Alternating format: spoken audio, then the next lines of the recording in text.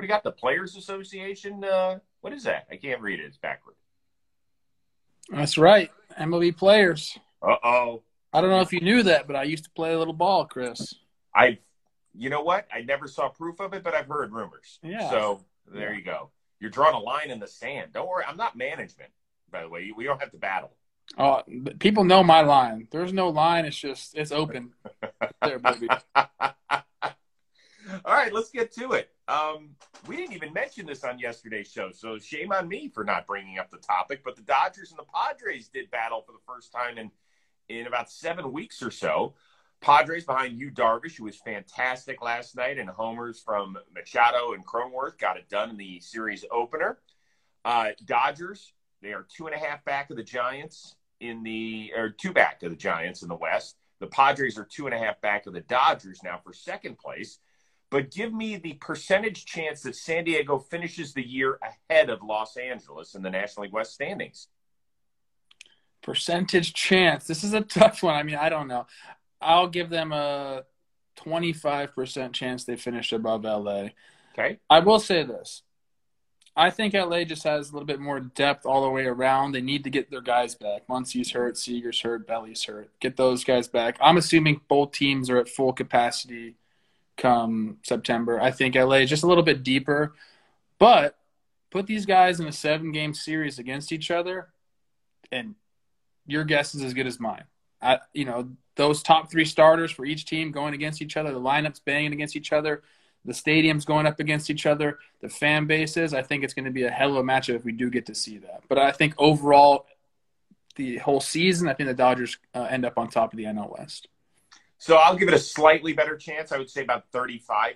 So I'm going to up it 10%. The Padres so far have won 5 of 8 matchups. To me, the key guy going tonight for the Padres, you got Blake Snell on the mound, and none of us can figure out what's going on with him. Over 6 ERA in May, over 6 ERA in June. Now, he's been picked up nicely. Chris Paddock has seemed to return to form. Joe Musgrove has pitched exceptionally well, and Lamet is back, and they continue to stretch him out. So he and Darvish are going to be a phenomenal 1-2 punch. You talked about the injuries. Dodgers expect to get Muncy back tonight, Bellinger back tomorrow. Seager sounds like he's going to go on a rehab assignment next week. If you look at the Padres, Austin Nola could be back by early July. And then the guy that, to me, that is very important for them, but we haven't talked about him because he hasn't been there, is Drew Pomeranz. Sure. That guy has been money out of the bullpen. And he's coming back, I think, from a lat injury, and those are tricky with pitchers. But they hope to get him back maybe right after the All-Star break. So if you're looking at both teams full strength, I still give the Dodgers a 2-1 edge, roughly. But I like what I'm seeing out of San Diego. That joint was jumping last night, dude. It was fun. That's what I'm saying. Someone in the chat was like, since when do we talk about Padres fans? Well, now. Mm-hmm. I don't know if you guys have watched any freaking games down in Petco since it's been full capacity. The place has been rocking. Yep. I like both teams a lot. They do the little flicker thing when they hit a home run, just like they do at Yankee Stadium, where the lights go in and out. That always creeps me out. If you're a fan or a player on the visiting team, right? You're like, what the hell is going on around here? It's pretty badass. I like it. Yeah, it's good. All right, let's move on. My Cleveland Indians, a 4-0 winner on the north side of Chicago against the Cubs. But the big news that came out of that was that Javier Baez was benched. Base running snafu. He lost track of how many outs, and on a routine fly ball to left, he thought there were 2 outs. He kept running. Instead, there was only 1 out at the time. He got doubled up to end the inning. David Ross came over and said, hey, son, why don't you take the rest of the day off? He did. Is this a big deal or not? I don't think it's a big deal. And at first look, I thought it wasn't a great move by Ross just because of who it was. Really? The guy that plays really hard all the time. So there are times where this is going to happen, dude. Like it looks really stupid, but sometimes you're just going to forget how many outs there are. And I don't care that he didn't try to make it back to first base. The guy was halfway to third base. All they had to do was throw it to first. Trying to hustle back like that is just asking to get hurt. I don't care about it. What I do think really happens, I started to read a little bit more into the situation and the quotes after the game. They've been struggling a little bit. They're in first place, but they've had a little bit of a lull here, and now they're going on this big road trip out to LA. And I think this is Rossi trying to send a message like, look, we need to be perfect. If we want to keep the boys together, we have to be perfect, and we can't have this. I think he probably took Javi aside like after the game too and was like, dude, I didn't want to do that, but I believe me doing it to you especially will get the boys fired up. So after all was said and done, I think it's going to be no issue. And I think maybe what he wants to happen, which is to keep the boys laser focused, I think he probably sent the message. You know what? It's interesting. Here's the Ross quote. I'm not trying to set an example of Javi ever. The guy plays his butt off and brings in 99.9% of the time. It's not about setting an example for a star player that's as big a part of the team. He'll be better for it tomorrow. We'll all be better for it. Now, here's the thing. Here's what I did like. He went up to him. He didn't berate him in the dugout. He set him down. And the thing I liked more is that Baez put his sweatshirt on and came back out. Sure. He didn't out. He's a pro. He got out there. Listen, there's been times where Javier Baez has had some mental lapses over the years, and we've known that. This is one, to me, that's inexcusable. Like my 15-year-old said, Dad, doesn't it say on the big board how many outs there are? Like, why should you not know how many outs? I said, that's a good question. So, Mr. Plouffe, how do you not know how many outs there are? It just happens. I can't say anything about this, Chris. I've had it happen to me. So, but I suppose the question is, how do you just lose? Dude, you daydream or what? You play thousands of innings every single year. And whether it's, maybe he was thinking about his at bat or something else. It just happens sometimes. Sometimes the board is wrong too. I'm not saying it was yesterday. Okay. I'm just saying things happen over that many innings played. And if you have a guy that's habitual with it or like is dogging it day in and day out, then you go make an example of him. I really think Rossi, and I know he didn't say this out loud, but I think he did single him out, saying, "Look, this is a great teaching moment and a great time to a good guy to go after to send the message I want to send." Yeah, it's interesting. By the way, somebody just put in the chat the Plouffe on-field slacker confirmed. It's funny. I did it. I did it when I should not. I mean, I had to be laser focused at that time because I was a scrub, and I still did it. By the way, there was something weird going on that inning with Baez because he got on first and he wasn't taking leads. It was like he was playing Little League where you can't leave until the ball passes the plate and ends up in the catcher's mitt. There was something going on that inning, and I don't know what it was. I know he's struggled immensely lately, but still, it was really weird. There was something going on. Hopefully, we don't know the whole story. Yeah. Hopefully for my Indians who have no starting pitching, by the way, after Savali left with an injured digit, hopefully they can figure out something there. The ump started checking for substances yesterday. How do you think it went?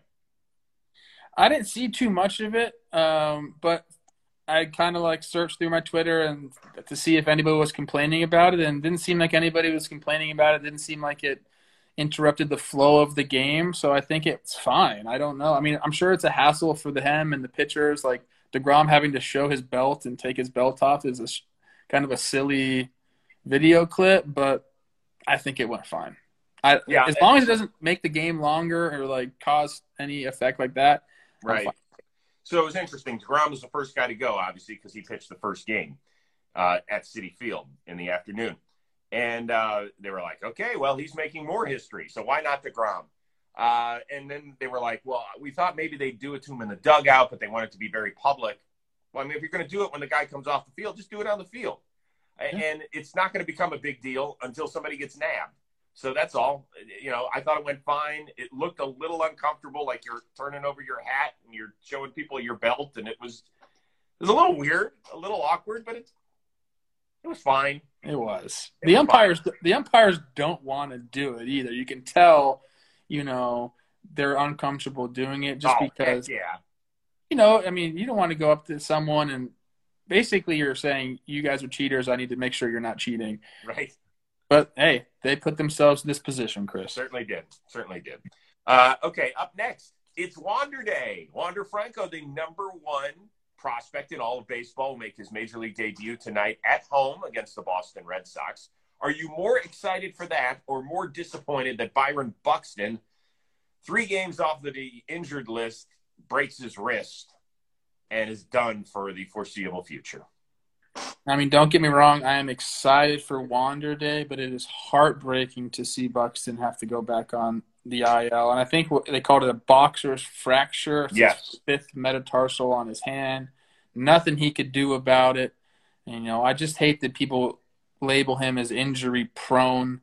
There's just things you can't avoid. The guy plays hard. Sometimes that's going to happen. And then an errant fastball to break your hand is something you just can't avoid. And if you look at his he's 110 plate appearances this year, Chris. 110. 10 homers, 11 doubles. He's 1 dot in his OPS. I mean, the guy has just been on a crazy pace. And when he's on the field, he's one of the best players in the big leagues, like one of the best players in the big leagues. We need to see Byron out there. So I'm heartbroken because the Twins also, 5-6 game winning streak? Like they could get going with him in the lineup. They could get going, and now at least they had a chance, Chris. They're not the D-backs, all right? They're not the D-backs. Come on now. Okay? So I'm very, very sad to see Byron, and I send him all the best wishes, man. That's nice. I'll tell you what's interesting is that he keeps approaching free agency in big numbers faster. Do they have enough information to extend him? Yeah. Okay. Yeah. Okay. Just checking. And I would say right now they should try to get him on a discount. This guy, like I just said, he's one of the best players in the big leagues. Yeah, he is awesome to watch. He's really figured it out. I can't get enough of Wander Franco. I've been reading every article I can. The kid seems fascinating. The thing I love most is that when he made mistakes in the minor leagues, they said he corrected them immediately, whether it was a hustle play or something he was doing in the field or even making an adjustment at bat. To do that at 20 years old is something special. So this kid is major league ready. I know I got super excited and jumped out of my skin when Jared Kelenic made his debut, hit a home run his first weekend against the Indians. He had all the drip and all the swag of a major leaguer, and then he stunk. And then he got sent down, and you laughed at me, and just like you're doing right now. But you know what? That is not the way it's going to roll for Wander Franco. He is going to be the guy. I don't know where he's going to play in the field. They can move him all over. I think he's a stud. It wouldn't shock me to see him go deep in his first series against the Red Sox. And I'm just telling you right now, I'm not much for hyperbole. He is it. I've been waiting for him for a while. I'm happy they finally pulled the trigger. I like that. I like that you said that he makes adjustments quickly. I also saw a stat where he had more walks than strikeouts in the minor league. So that's very telling for a young hitter. Like I said, he just turned 20 years old. Mm-hmm. To be able to command the strike zone like that. That's what Juan Soto does. That's why he's such a good hitter. So when you're getting compared to a guy like Juan Soto, we're ready for you. All right, last one. I'm wearing my Diamondbacks hat today because for the first time in 3 weeks, they are victorious. 17-game losing streak. Bye-bye as they take care of the Milwaukee Brewers on Monday night. They stayed in the clubhouse. They celebrated a little longer than usual. Should they have? Or should they have just said, okay, we got the W, let's take a deep breath, that's cool, and we'll move on to tomorrow? Yeah, I mean, it's awkward. What are you supposed to do, there? You're obviously very happy that you got a W because it's been a long damn time. That takes a lot of pressure off them now. I don't know, man. It's like I said, it's just really – it's tough to know how to act in that situation, okay? So I think they handled it just fine. It's going to be a long year for them. There's probably going to be another – double-digit losing streak. They're a tough division. They don't have the horses, man. And then they also have the curse of talking Jake. So it's just really going to be tough for them the rest of the year. But I'm happy they got this W.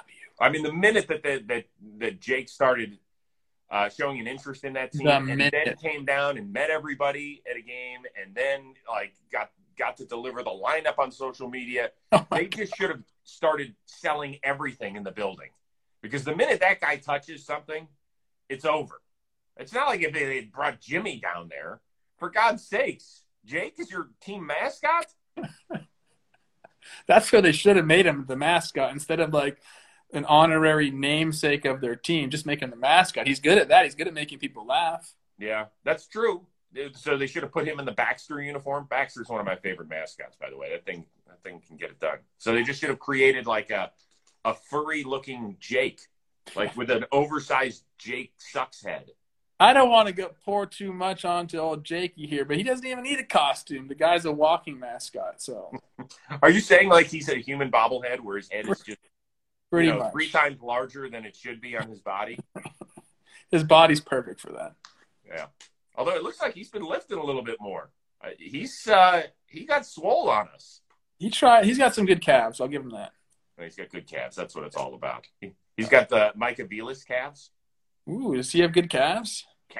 Aviles? I haven't noticed. Oh, go check them out. They're ridiculous. All right. Yeah, that was his thing, was that he used to show them off. All right, what do you have working on John Boy Media today? We're pre-recording our Talking Baseball episode that'll premiere tomorrow. And then I got a sequence episode coming out today. I think it comes out at like noon Pacific, 3 Eastern. Okay. What about you?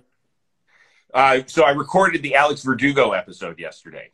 It was just a one-on-one chat. We just couldn't match up time-wise a co-host with him, and he was phenomenal. I mean, people have seen him. They've heard him mic'd up. He is all about bringing the energy. He's got some amazing stories, and the episode's coming out tomorrow, and I don't want to give this away. You will not believe what he wants to do at the major league level. He has put a task ahead of himself where he feels like in a couple of years he can pull something off. And I don't know if he can do it, but he talked about it immensely. So that's a tease right there. It's a tease. I'm just telling you, it is fun. He had a blast. We chopped it up for like 50 minutes. He was great. He was energetic.